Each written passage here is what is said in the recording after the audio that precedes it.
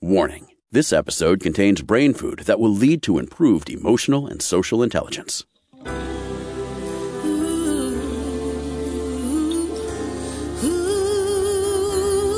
Give us 1 hour and we'll help you change the way you think about happiness.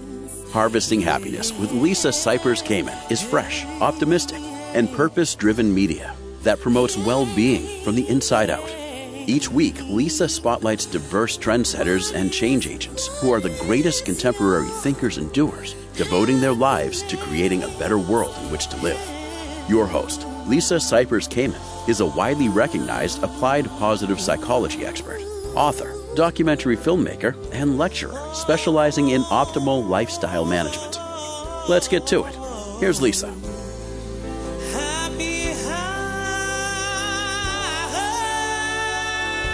Good morning, good afternoon, and good evening, wherever you are. Thanks for joining us on Harvesting Happiness today, where you will learn about what it means to be truly alive, an exploration of the ideal human experience. My first guest is Ami Dar. He is the founder and executive director of Idealist.org, a website that connects people who want to do good with opportunities for action and collaboration.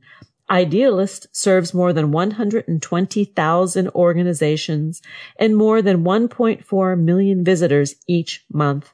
Last year, they launched Idealist Days to encourage people to work together in a spirit of generosity and respect to help build a world in which all people can lead free and dignified lives.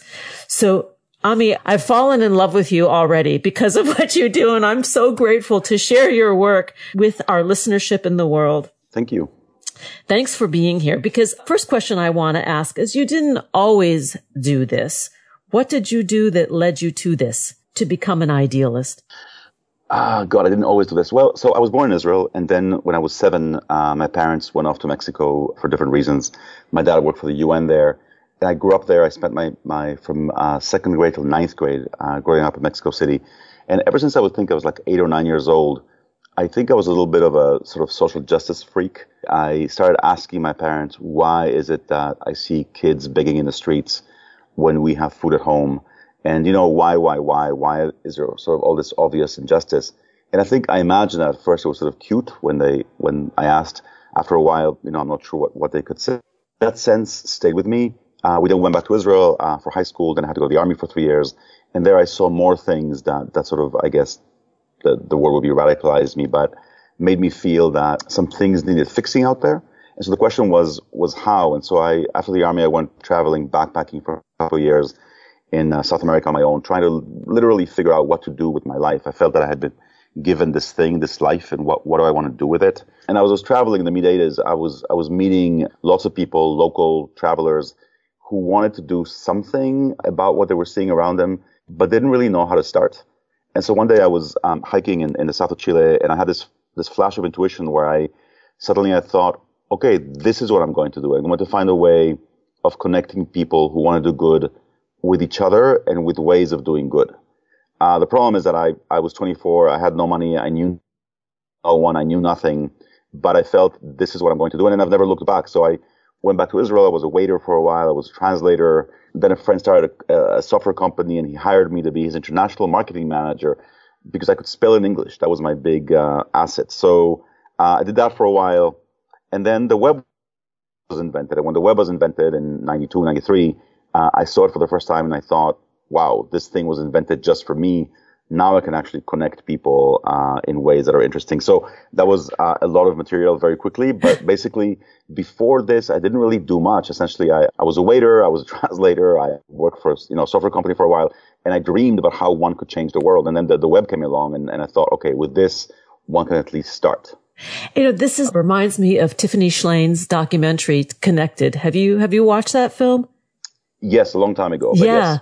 And the idea that the internet can be a force for good or it can be a force for evil. And the fact is that there are a handful of people, or more than handfuls, buckets fulls of people who are trying to bring people together through technology. Share a little bit about what happened to you when you were in the army. I think you call it your sock sharer story. Yeah, I think people sort of call it that. I think what happened was that, so this is the Israeli army where all Israeli men at the time had to serve for 3 years. Women had to serve for 2 years. So I started the service, and about a year later, I was in a situation that you sort of seen move. I was on the northern border of Israel with Lebanon and Syria, and my job was to be on a watchtower over, barbed wire minefields with a telescope alone on this watchtower, and spending, I think, 8 hours a day sort of looking across the border if everything is okay, if there's anything unusual. And, I was bored, and I was just like looking across the border for hours. And so I was daydreaming. And then one day I remember sort of laughing out loud at a thought that I had. And the thought was that in the previous months, getting to know the guys in my unit, and I think later on I realized, this happens to us in life all the time. I realized that some of them were people that I would just, trust with my life, and others, not so much. I didn't really want to have anything to do with them. And the way that I sort of classified them in my head was that some of them were the kind of people that would give me their last pair of dry socks if I ever need them. And then there were some guys who might steal my socks if I wasn't careful. So, you have the sock shares and the sock thieves in my head. And so that day I was looking across the border, and far away in this valley across the barbed wire, there was a unit of Syrian soldiers that I could see through the telescope. And I guess they had a few hours off, and they were playing soccer. I could actually hear their laughter playing, sort of coming up the valley. And there was something about them playing, about the laughter, that humanized them in my eyes in a way that was sort of suddenly very new and fresh and different. When you grow up in a conflict zone, or I think in any polarized situation like we're seeing in the States today, it's natural, I think, for everyone or for each side to sort of dehumanize the other. Yeah. And so you grow up with a sense of, they're Syrian soldiers, they're not exactly human beings like us. And that moment, they became entirely human in my eyes. And suddenly I thought, wait a second. In that unit, if I were to join it, I'm sure that there would be some guys who would also share their socks and others who wouldn't. And so this fence that's dividing us right now is sort of going the wrong way. What if instead of having, arbitrary, sort of random Israelis on the one hand and Syrians on the other, you had all the sock sharers on one side, all the good guys on one side, and the others on the other? That would make much more sense. I'd be happy to join that fight. So that was this moment. And then, of course, I laughed, because it was sort of childish but also true. And then, later I learned as I grew up that it's not so simple, that, of course, the division between quote-unquote good and bad actually runs within each of us and not between us. And yet I was left with a sense that all over the world, you have a group of people that you recognize when you meet that share a certain approach to life, a certain moral taste, basically. And that we all want some really basic things that we all have in common. And it'd be wonderful if those people could somehow work together. So that's really been the rest of my life since then. Well, let's talk a little bit about the meaning of an idealist, because people often will say to me, you are Pollyanna. You look at the world as the glass is half full, and the world is filled with pain. It's filled with darkness. It's filled with war and evil. And yes, that is true. There are aspects of that. But the idea of living by one's ideals and believing with faith and hope and optimism and hard work that it could be better. If we didn't have that, then what? Exactly. I think you're so right. I mean, sometimes, I joke with people that because that's who I am. I joke that we picked the word idealist.org for our website because cynic.org was taken. So what the hell, I took idealist. But no, I think that, I deeply believe in certain ideals. And I think what happens, I think we live at a time and an age where it's sort of unfashionable, like it's so much easier to strike a pose, right? To be the cynic, to be, to have a curled lip, to say, that's not going to work. And it's easy and it's, fashionable. But do you really want to be that person? I mean, don't you want to actually believe in something bigger than yourself and something that you hold to be true? And I think most people do. And so I think we live in a bit of a tyranny where the cynics sort of, dominate and people are afraid to talk about things like love and dignity and freedom and generosity. And yet we know that's what makes us human. And what is the point of living without believing in anything? And so, yes, absolutely. I think, I'm out and I'm proud. I'm proud of it. Absolutely. Yes. It's funny. I think of if we didn't lead by love, if that wasn't the pilot light that drives everything else, for Pollyannas out there like me, idealists like you, I think it would make life really dour and unhappy because life isn't always happy. No, of course, the bad things will happen, right? I mean, Of this course. is not to, not to rain on anyone's party, but I mean, we are going to die. And before we die, most of us are going to be sick. And people we love are going to be sick. There's this wonderful Israeli poet, Yudah Amichai, who said something about how every love story has a bad ending. Because even if you have a wonderful partnership, one of you will die first, right? So yes, stuff will happen, bad things will happen. And in some ways, they happen every day. Who do we want to be to counteract that? Just basically, snide and cynical and superior and smug? Or do you want to say, no, I believe in certain things and I'm willing to stand for them. And that's what makes me human. Without that, I'm not really a human being. I'm just something else. Me, at least. I think most of us, I think, want to be called to something bigger than ourselves. And so I think most human beings have that within them. Children certainly have it, and then sometimes, in some cases, somebody squashes it or kills it. But it's there. The idealism is absolutely there. I want to just continue with that theme of happiness because you faced many challenges in your work, in your life, that make it perhaps hard to legitimize happiness.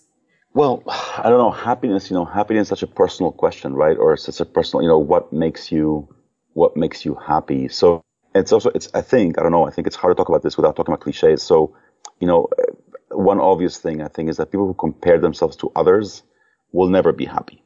And unfortunately, we live in a society where that is very common. The downside of meritocracy is that we rank people and people compare themselves to other people. So if you constantly, look at what penthouse is higher than yours, then you'll never be happy.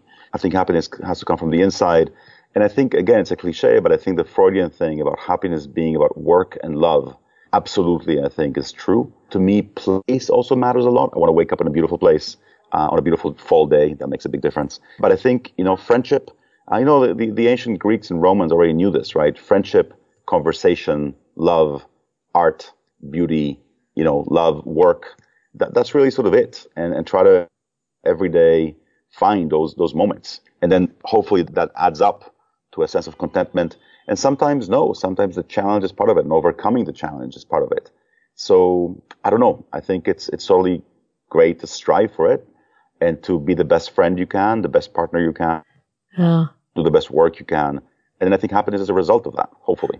I agree with you. The older I get, the more I realize that the striving for it is not really the vehicle to the actualization of it, right? It's the journey. It's the connections that we make, the simple pleasures that we are able to appreciate every day. Those people that touch us in very odd ways, like you and I, we've just met and you've made my day, cause there's someone out there I recognize. I don't know you, but I know you. And that gives me great happiness. Exactly. And I think also absolutely that. And then, I said, comparing, I think another thing I was thinking as you were saying the words, the small pleasures, I think that in terms of the small pleasures, multitasking, I think can be a huge enemy of those small pleasures. If you like a cup of coffee, or if you like a cup of tea, or if you, enjoy your breakfast, and you really want to feel the taste of that coffee in your mouth when you have it. Yes. Then when you have that first sip of coffee, you're also looking at your phone and reading the news. I talk about myself. That sip of coffee won't be the same by definition. My attention is divided. And so I think in that small way, there are certain kinds of sort of modern multitasking that actually get in the way of those small pleasures that then add up to a wonderful day. And you could almost like methodically go through your day and kill those small pleasures until nothing is left. And your day was just blah because you killed your own small pleasures. Let's take a break. Let's not dilute the joy. But to learn more about the work of Amidar, please visit www.idealist.org, on Twitter @idealist, Facebook is Idealist, and Instagram is idealist_org. Here comes the break. We'll be right back. And that is a promise. Stay with us for more joy and idealism. Hang on just a minute here. Before we go to the break, I want to talk with you about how lifelong learning boosts creativity and human happiness. It's true. It's true. Research has proven that the happiest people are the ones that are curious and passionate types who love learning, creating, and experiencing new things that keep the mind, body, and spirit alive and flourishing. Today's episode of Harvesting Happiness is brought to you in part by Skillshare, igniting and fueling the creator in everyone. Skillshare is an online community of makers and knowledge seekers with thousands of amazing classes covering dozens of creative, professional, and entrepreneurial skills available on demand. So whether you want to gain new expertise, pick up a hobby, or challenge yourself to get outside of your comfort zone, Skillshare offers tons of opportunity to expand and grow. I've got a black thumb that I'd like to turn green, so I'm taking Happy Houseplants with botanist Chris Satch from the Sill to learn how to keep my plants alive for more than just a week. Creative expression is essential to my happiness because it keeps me engaged with life and allows me to be fully present when I'm working with my hands. What I love about Skillshare's unique virtual platform is that it also allows and encourages online engagement with my teachers and fellow students. I like to see what others are making and share what I've created. So why not join me and millions of other students on Skillshare? For a limited time, listeners of Harvesting Happiness get 2 months of Skillshare for free. That's right. Skillshare is offering listeners 2 months of unlimited access for free. What are you waiting for? Go grab some free happiness over at Skillshare.com/HH. Get inspired and grow at Skillshare.com/HH. That's Skillshare.com/HH. Now here comes the pause. We'll be right back. And that is a promise. To learn more about cultivating sustainable well-being at home and the office, visit harvestinghappiness.com and explore Lisa's experiential on-site brain fitness workshops, corporate programming, and speaking engagement services.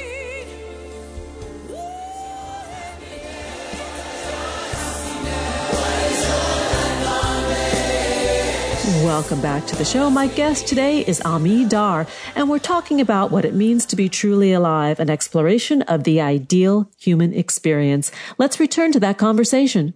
Ami Dar's organization, Idealist.org, received an award, and he was noted as one of the most influential people in the nonprofit world. And I'd love for you to talk about that for a moment, Ami, because I don't think that that's what drives you. When we were talking about meritocracy in the earlier segment, I don't think that this is why you show up. But what was that like? Oh, it was very nice. I mean, it was one of those things where we didn't even know it was happening. Suddenly somebody notified me and said, oh, we're this magazine called Nonprofit Pro, and you've been selected the Nonprofit Professional of the Year. And I thought, okay, that's very nice. If my mother were alive, she'd be happy, and I hope it gets us some more traffic and more interest. But that's pretty much as far as it goes. Let's go back to the challenges of being an idealist, because the world is in a very complicated state at the moment. You look at all of the issues, political, climate, you can go on and on and on, and I don't want to take the show in a different direction, but being an idealist is challenging for many. Yes, yep. I think that it is challenging. I think, again, like we were saying earlier, I think for me, it's the only way to be. I mean, it's also a question of how you define it, right? So some people define idealist as pie in the sky, dreamer, etc. For me, an idealist is someone who wants to help build a world where all people can lead free and dignified lives, and that wants to do something to get us there. Yeah. Hopefully in a spirit of generosity and respect. That to me is an idealist. And I couldn't really conceive of another way of being. And I think also, it's interesting when you look back at history, we identify with certain people, right? We identify with the abolitionists, with the suffragettes, with people who fought for freedom and dignity for more people. And I see those as, my people. I was born into a certain country, a certain nation, but I also have this other nation of people all over the world who I can identify with based on their values and what they actually did in their lives. So in that sense, I think there's a very rich tradition there also, which can keep us going. Yeah. You have a Facebook group entitled Idealists of the World, and you've got tens of thousands of folks over there that are having a conversation about idealism. What are some of the stories that have been shared that have made your heart swell? Well, there's two things. There's a group of people there, yes, about 45,000 people in this group, Ideals of the World. And what they do is, with them and through them, we organize these monthly days of action and solidarity that we call Idealist Days. They happen on the date of the month that is that month. So 7/7, 8/8, 9/9, 10/10, etc. Just very memorable. And so we use that group to organize and inspire people to take all kinds of action, any action they want on those days. And then we also have interesting conversations. And I don't know why, one thing that came up when you asked me this, a few months ago, I asked them if they remembered the first time in their life when they witnessed something that they felt was an injustice, something that was wrong. And it was fascinating. There were maybe 700 replies, comments, stories. And what was interesting was that almost everyone put it at somewhere between 5 and 7 years old. That was sort of the consensus, that somewhere between 5 and 7 years old, people saw something that felt very wrong to them and unjust and unfair. And then I think what's really fascinating is what happened when they told their parents. And here you really see people dividing into two big groups. Those whose parents, who were lucky, in the sense their parents basically encouraged them in their feeling and in wanting to do something about it. And then those who went to their parents, and their parents basically squelched it by saying, well, that's the way things are, or mind your own business, or it didn't happen to you, so what do you care? And it was so important to me because through that conversation, I really learned, in a sense, how this works in the world, right? How in every family, every day, there's this ongoing conversation where you can turn your kids into kids who care about the world and want to do something about it, or you can really basically kill that and turn them into little selfish cynics. Yeah. And it's up to the parents to make that decision almost, or to at least go in a certain direction. Sorry, go ahead. I was going to also say, or worse than the selfish cynic is the indifferent one, because the indifference means that you know, and you are making a choice. The doing nothing is an actual choice. Exactly. And so I think feeling so strongly how parents have that huge power when the kids are, I was talking to my wife the other day about this, hypothetical case of, little Jane comes back from school and she tells her mom, something really weird happened in class today between the teacher and, Annie. And so as a parent, you have so many options, right? You can call the other kid's mom. You can maybe call the teacher. All the way to, you can tell your kid, well, it didn't happen to you, so why do you care? Yeah. And I think as a parent, that is how you're going to essentially set your kid for life in a certain direction. And that is such an important choice that I think all of us make every day. Well, and I think it's the difference between being, a servant leader, which is, in a sense, we are all servant leaders, right? If we really want to be happy, we figure out the best way we can use our talents and just give them away, share. Yes, there's nothing lost to you by giving what you have to others in that sense, talents, ideas. I mean, what do you lose by sharing what you have? Nothing. No, we have everything to gain, which takes me to your logo. I happen to think your logo is quite beautiful. It's a very image of what I call watermarked or watercolored circles that are very holistic and organic. And you've offered the logo to anybody who wants to use it, which is a bit unique. Yes. So basically that came from, so the logo is sort of a yellow circle surrounded by a green circle and then a blue circle, or vice versa. And basically the idea here is that, sort of seeing what happened with the recycling logo and the success of the recycling logo, seeing what happened with the rainbow flag in the, gay and lesbian movement, and realizing that right now idealism, or even more specifically, freedom and dignity don't have a logo. And so what if they did? What if by simply seeing a logo somewhere on a wall, on a shirt, on a window, you would feel, oh, those are my people and they want the same things I do. And so what we're trying to do now is basically say, if all of us can just agree on 3 simple things, that we all want more freedom and more dignity for more people, that we can represent that visually through a very simple logo that anyone can draw and make their own.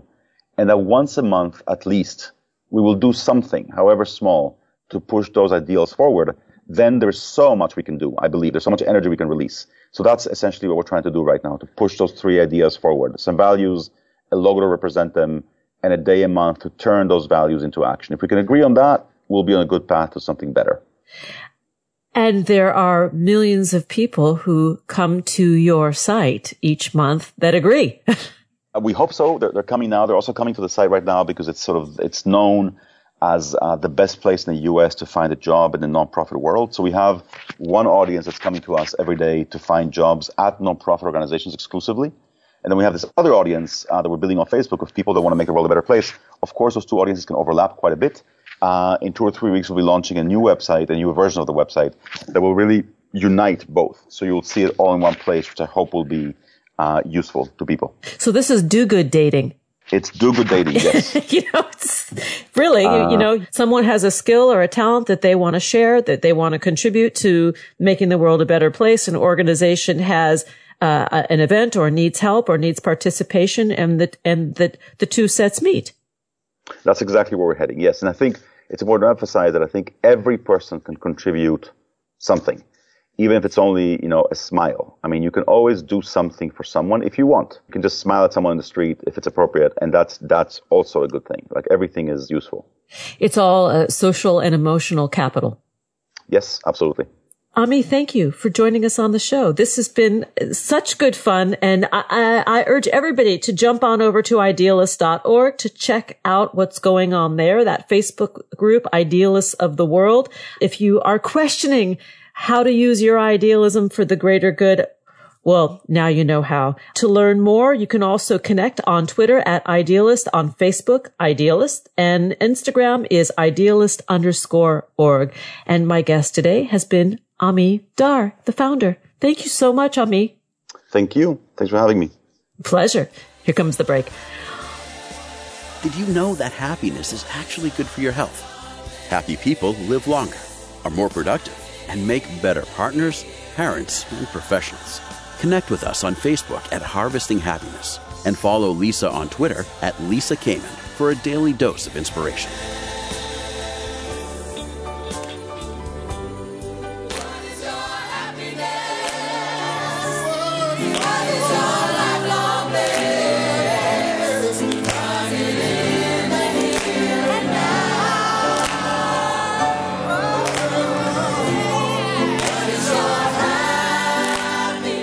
Welcome back to Harvesting Happiness. If you're just joining us now, I urge you to download and share this episode. Why? Because sharing is caring. It's kind, free, legal, available 24/7. And we're talking about what it means to be truly alive, an exploration of the ideal human experience. My next guest is Chad Gabriel. He has been with the Tuthill Corporation for more than 17 years and is known as their Sherpa of Purpose. He oversees developing partnerships with other organizations to help further Tuthill's purpose to wake the world. This was the catalyst for the documentary series, squarely placing Chad's role as both host and interviewer of individuals around the world in the search for aliveness. And for those who don't know, the Tuthill Corporation has been around for more than 125 years and makes invisible products that makes the world a better place. And Chad, welcome, and please tell us more about this. Hi, Lisa. Thanks for having me today. Very excited to be here on the Harvesting Happiness podcast. Yeah.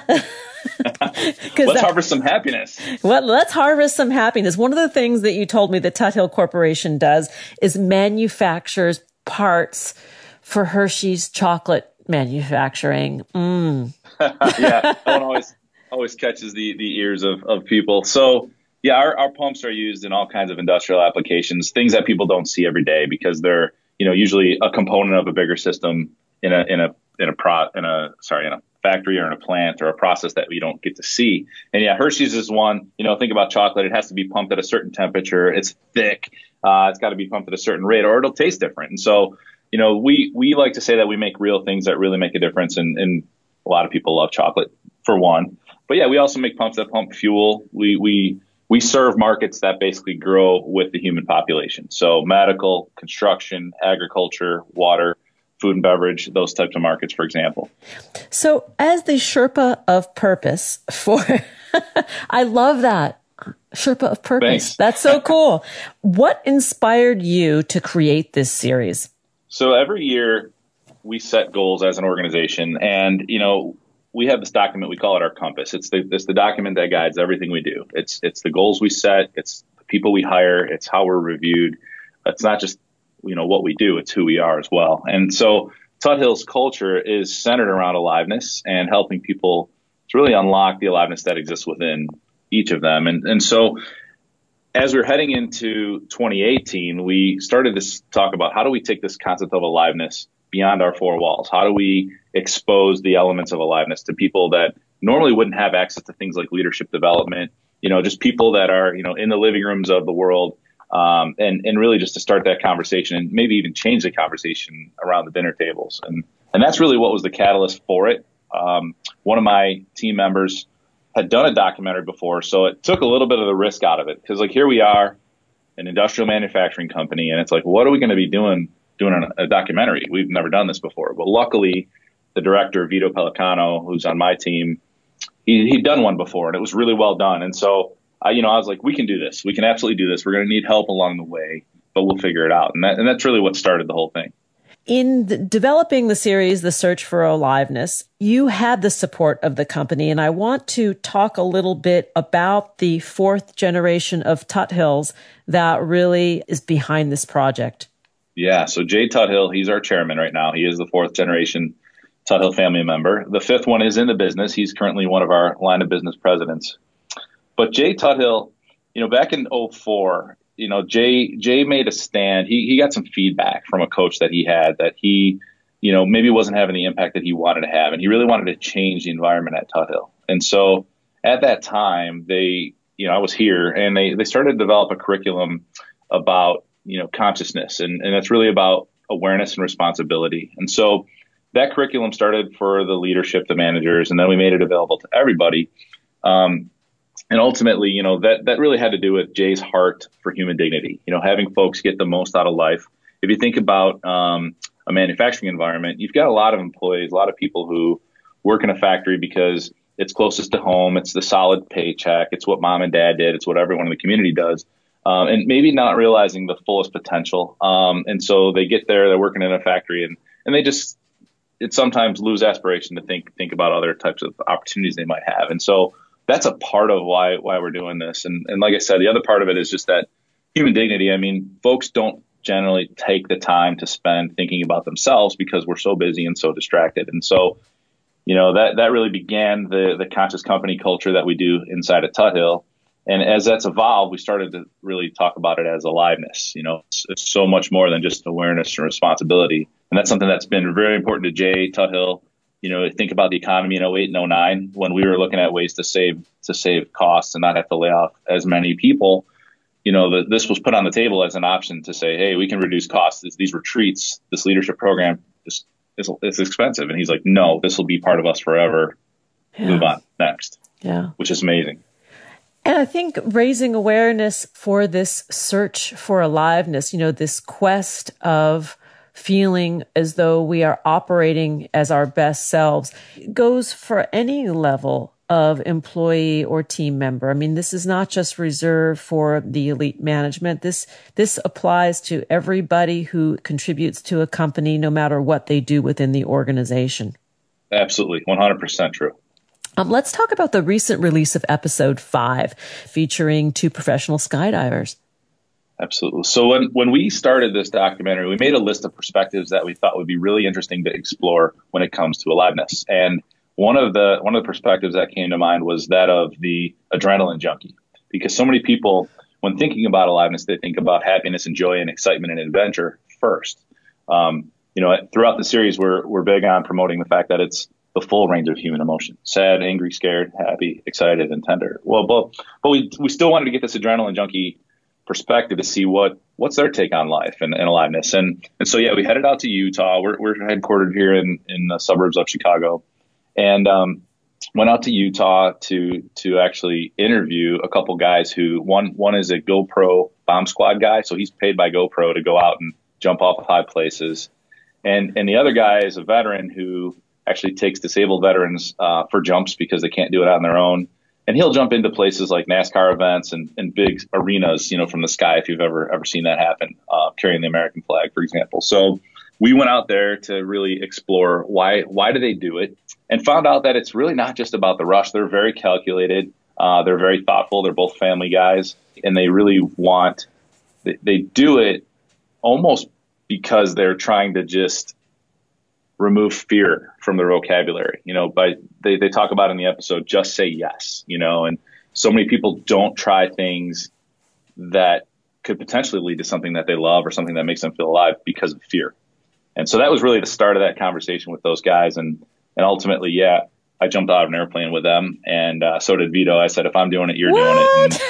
And, yeah, How was it? That was the first time. It was wild. It was totally wild. And for me, it was, one of those things. I loved roller coasters growing up as a kid, and I still do. And I was expecting to have that, that stomach feeling like, whoa, we're going down a hill. And that wasn't there. So I was a little surprised that didn't exist.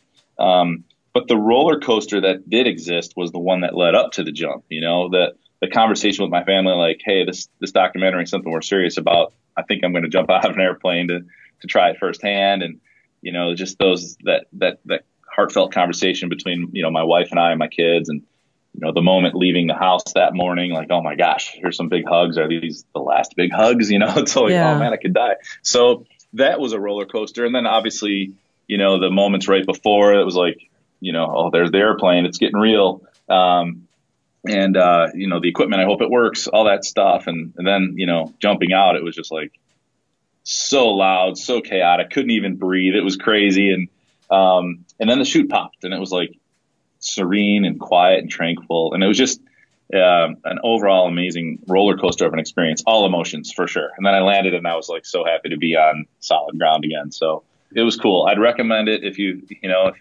ever thought about it.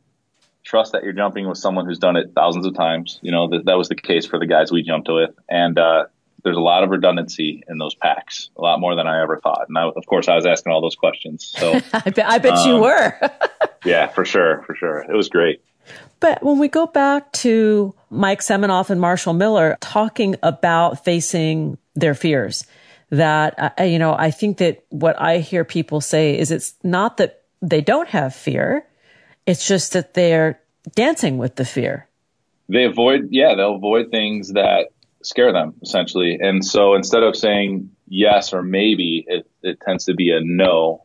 It's uncomfortable, right? And so they talk about, the mentality of how can I switch from a no to a yes mentality. And, Mike Seminoff described it as, I'm kind of a yes man. And he said yes to some things that he would never have otherwise said yes to if he had not intentionally had that mentality of, let me just say yes to a few things and see where it takes me. And it's opened a bunch of doors for him in his career and in life. So it's really cool to hear that. That's inspiring for me. And when we talk about leadership development, becoming our best selves, if we don't say yes to some of those things that stir fear within us, we will never have the opportunity for the growth, because the growth doesn't really reside in that comfort zone. Exactly. Yeah, we do an exercise here at Todd Hill where we talk about comfort, learning, and panic zones. And it's so cool. The comfort zone, there's not a lot of growth and development there. The learning zone, there is, because in that mindset, you're in a place where you're thinking, I want to develop, I want to grow, I am curious. Then there's the panic zone, which is just outside the learning zone. And I think the idea here at Todd Hill, and I think also with what Mike and Marshall were sharing, was stretch even beyond your learning zone into this occasional moment of panic. But when you do that, make sure that you have support. And in this case, it was, I'm jumping out of an airplane. If I was doing that by myself, it would be sheer panic. I wouldn't even know what my name was. But because I had that support of the tandem, instructor on my back, it's like, okay, now I have that support literally to help me pull the chute at the right time and, know when to jump and how to do it safely. So I tried something that I otherwise would not have. So there's something really important there about comfort, learning, and panic, and stretch into panic. Just make sure you have support when you do it. I think that's a really cool idea that, applies at work too, Outsource support. Here comes the break. Let's take that quick pause, and then we'll come back to talk more with Chad Gabriel about the Aliveness series. To learn more, please visit www.thesearchforaliveness.com, on Twitter @Aliveness Series. On Facebook, the page is The Search for Aliveness, and on Instagram, The Search for Aliveness as well. And there is a trailer available at the website, thesearchforaliveness.com. Here comes that break. We'll be right back, and that is a promise. Who says money can't buy happiness? Whether you are a skeptic or seeker, check out Lisa's new book. Are we happy yet? 8 Keys to Unlocking a Joyful Life, a boot camp manual for greater emotional fitness, is available at Barnes & Noble, Amazon, IndieBound, and HarvestingHappiness.com. Here's a truth bomb. Emotions are contagious, and happiness is a universally desired state. But we tend to forget that we all have the freedom to be happy or the liberty to be miserable each day, regardless of external circumstances. Explore the journey of human happiness, how to find it and keep it, with Lisa's documentary film, H Factor. Where is your heart? Visit harvestinghappiness.com to learn more. Happiness, yeah.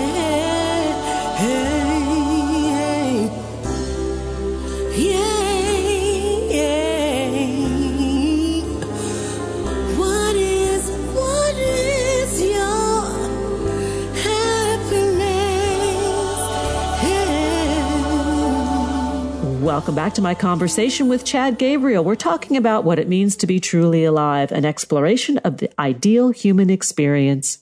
So, Chad Gabriel, Mr. Sherpa of Purpose. You love that title, don't you? I do. I so love it. I think you need to make a T-shirt, Sherpa of Purpose. I think. Oh man, yeah. I think you're right. The whole idea behind it. Everyone always asks. It's if you're curious. I'm curious. Go. So the Tuthill's purpose is to wake the world, and we talk about reaching 7.6 billion people in the world. That's a heck of a climb. And so when I formed my team last year, specifically a team that's formed to wake the world and all the activities that are involved with that, including this documentary, I was like, wouldn't it be cool if each of the titles had to do with mountain climbing? Because it's a big climb. And so, yeah, I'm leading the journey. That's where the Sherpa comes from, and I'm on it. And then I've got a team, there's a base camp operations person who's like a program director. There's an explorer, and then like a scout and belay, which is kind of like logistics and outreach stuff. So that was the idea behind it. And it is a catchy one. It's a great conversation starter, believe me. It definitely is. Let's talk a little bit about upcoming episode 6, which stars Holly Semenoff, which I am assuming, and I don't want to make huge assumptions, there's some relationship to Mike, the skydiver. They are husband and wife. Yeah, they're sometimes described as Utah's power couple. Yep. And Holly's specialty really has to do with energy. She's got quite the background. She's a published author. She just published a book called Conscious Breathing Workshop.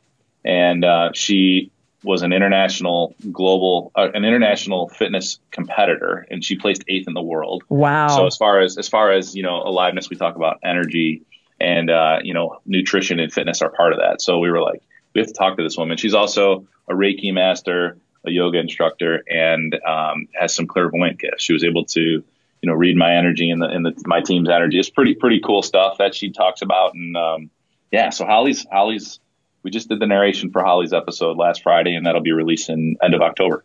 How cool! And I want to just go back to Tuthill Corporation and you in terms of stepping outside of what one would perceive as the conventional zone to explore topics like this. I find that very, very interesting, which tells me that the public is hungry for it.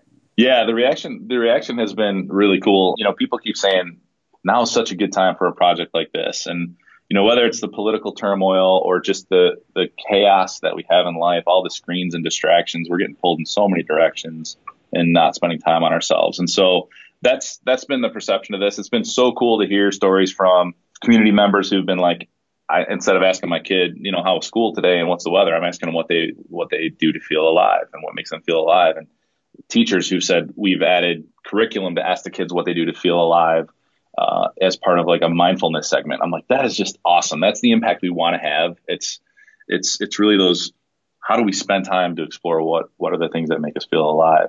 And as far as unconventional goes, yes, I graduated with an electrical engineering degree. I started in IT, and what's happened essentially is, luckily for me at Tuthill, I've been able to follow my heart and say, these are the things that work that have me feeling more fulfilled. And it tends to be working with people, helping them realize their potential and that they can create the life they want to live. And that, now I get to expand that, beyond Tuthill's employees into these nonprofit partnerships that we're forming, so that we can bring it into the kids, the lives of the kids that we're working with and things like that. So it's a very rewarding, fulfilling job. And it's scary because, the fundamental skills that I built my career on are ones that I don't use every day anymore. Well, isn't that a sign of evolution, right? For you? I think so. Absolutely it is. 100%. What's next for the series? So we have a few more episodes in the hopper. We went out and talked to what we were describing as a rock star mom from New Jersey. She's an editor for Good Housekeeping and has kids and, a busy life. So we wanted to kind of get into the life of the busy mom. How do they make time for themselves to explore aliveness for them?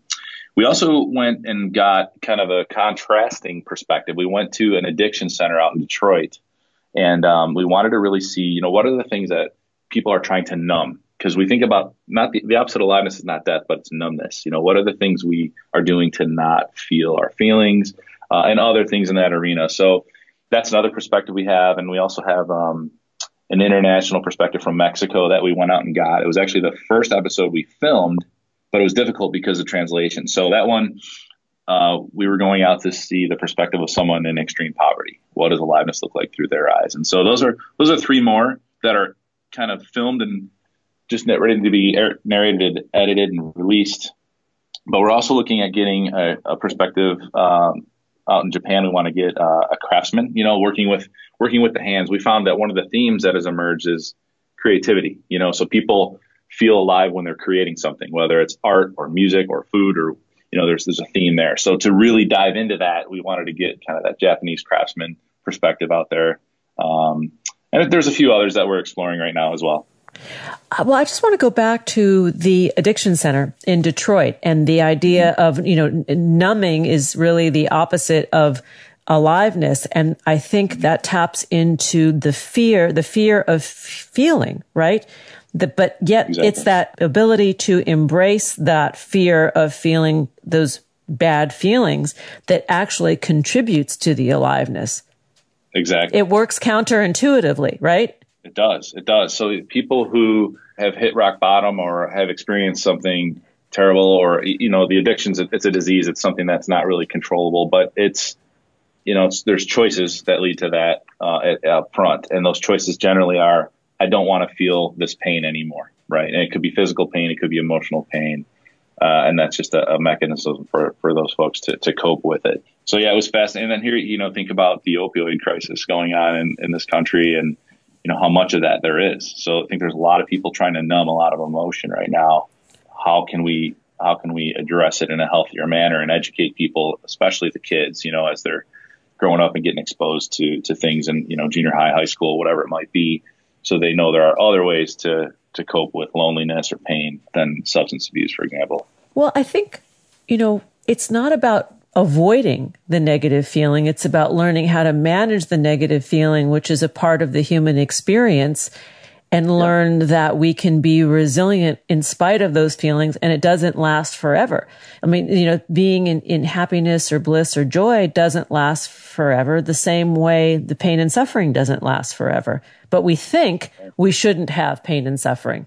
Yeah, there's some judgment we put on ourselves. It's like, man, something's wrong with me. I shouldn't be feeling this. When really we feel all emotions for some reason, and there's something to be learned from all emotions. I mean, if I'm sad, why am I feeling sad? What was it that made me feel sad? If I'm angry, was there one of my values that was stepped on? And we're creatures that constantly want to learn, and we learn from our mistakes, right? And so sometimes those negative feelings we perceive as mistakes, and it's like, let's make them go away.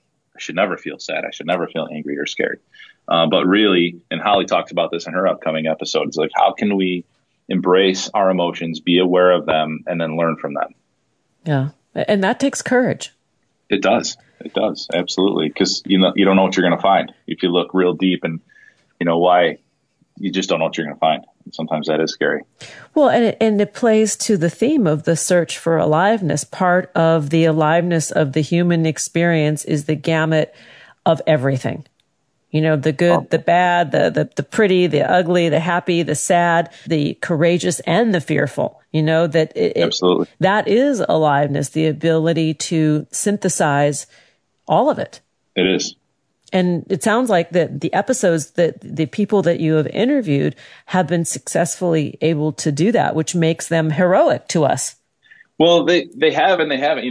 They've at least been able to take a look and absorb what it is they experienced and share it with others. And so, like, we talk about the categories of aliveness being purpose, connection, energy, being present and engaged, and then sachet, which is really that full range of human emotions. Sachet? Wait, go back sachet. to that. Sachet? Yeah. I'm like swinging my hips in my chair. Yeah. That's what people think of. They think of RuPaul. So we're actually going to change the way we describe it. We're going to call it emotional awareness. But sachet is an acronym, SASHET, sad, angry, scared, happy, excited, tender. It's an acronym used in coaching, life coaching. It's like, how do we explore all the things we're feeling and not just focus on the good or the bad. So, but yeah, that's funny. When people hear about the documentary, they very quickly do go to, oh, so what makes people feel happy? I'm like, yeah, but that's really just the H in sachet. And it's really only 1/5 of all the categories of aliveness that we're exploring. So happiness is absolutely, yes, it's part of it. But aliveness it's a lot bigger than just happiness. Well, and happiness is kind of an annoying word. I mean, here we've been doing this podcast for 10 years, and we used to open with happiness being the annoying yellow smiley face, which is wrong. We know it's not that. But when we say happiness, the deeper meaning is below that, is really that sense of peace and contentment. And, what is right now is just good. It's okay. Acceptance of what is I think a component of happiness and aliveness. Absolutely.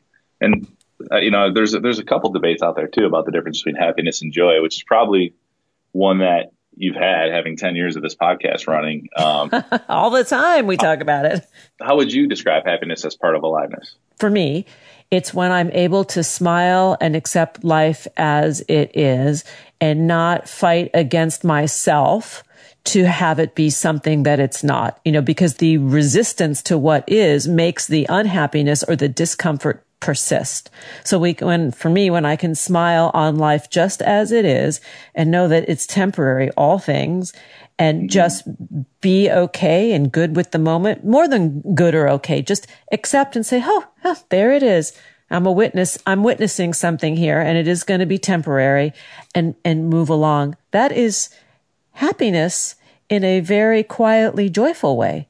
It is. And I love what you said, and not have to fight with myself to make it something it's not. Yeah. That really, for me, screams authenticity, which as we've talked to so many different people and themes have emerged from this series, authenticity is one that has come up over and over and over again. It's being myself. It's not pretending to be someone else. How can I be myself, do what I do, be with who I'm with, and just appreciate that, rather than, like you said, fight with myself. There's a theme here for sure. And authenticity is a big one. Yes. Mm-hmm. Yes. And when you put down the struggle, when you sort of put down all of the weaponry that we as humans take up in arms, whether it's, the walls that we build to keep us separated from others, or the masks that we wear to not allow others to see our suffering or our discomfort. When you put all that aside and you can just be okay, that's part of aliveness. It's incredibly powerful. Powerful. The authenticity component, obviously there's a vulnerability piece because I'm showing you who I truly am. And then because of that, there's this connection, which is one of the 5 categories.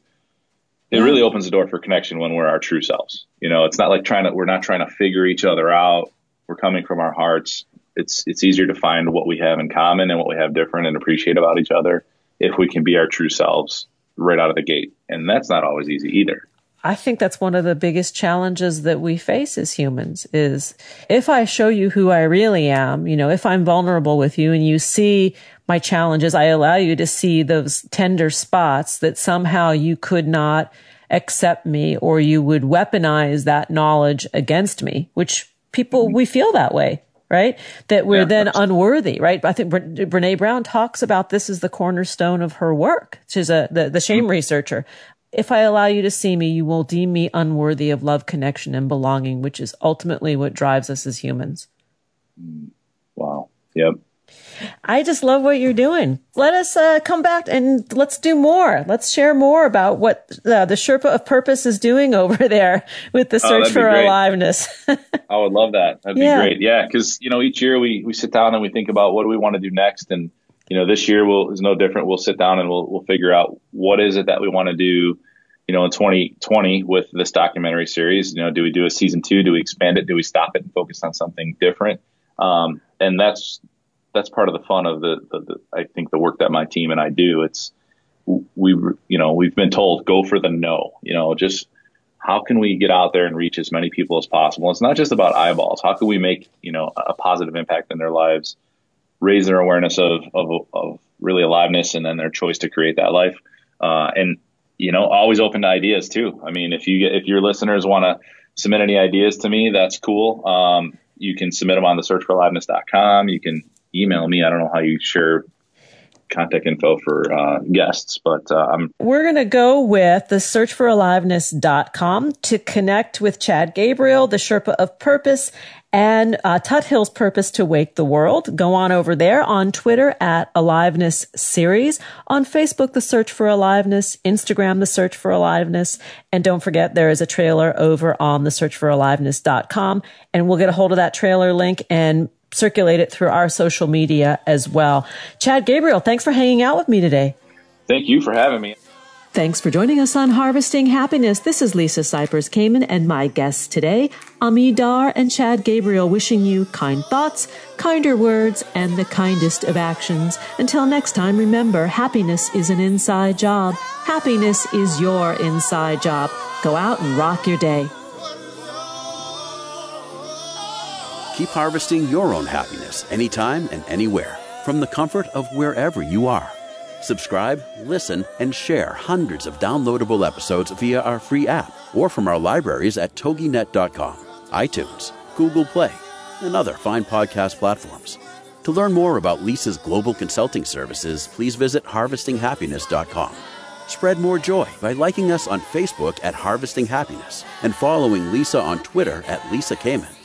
Harvesting Happiness is produced in collaboration with TogiNet Radio, KBUU Radio Malibu.net, and is available on PRX, the Public Radio Exchange.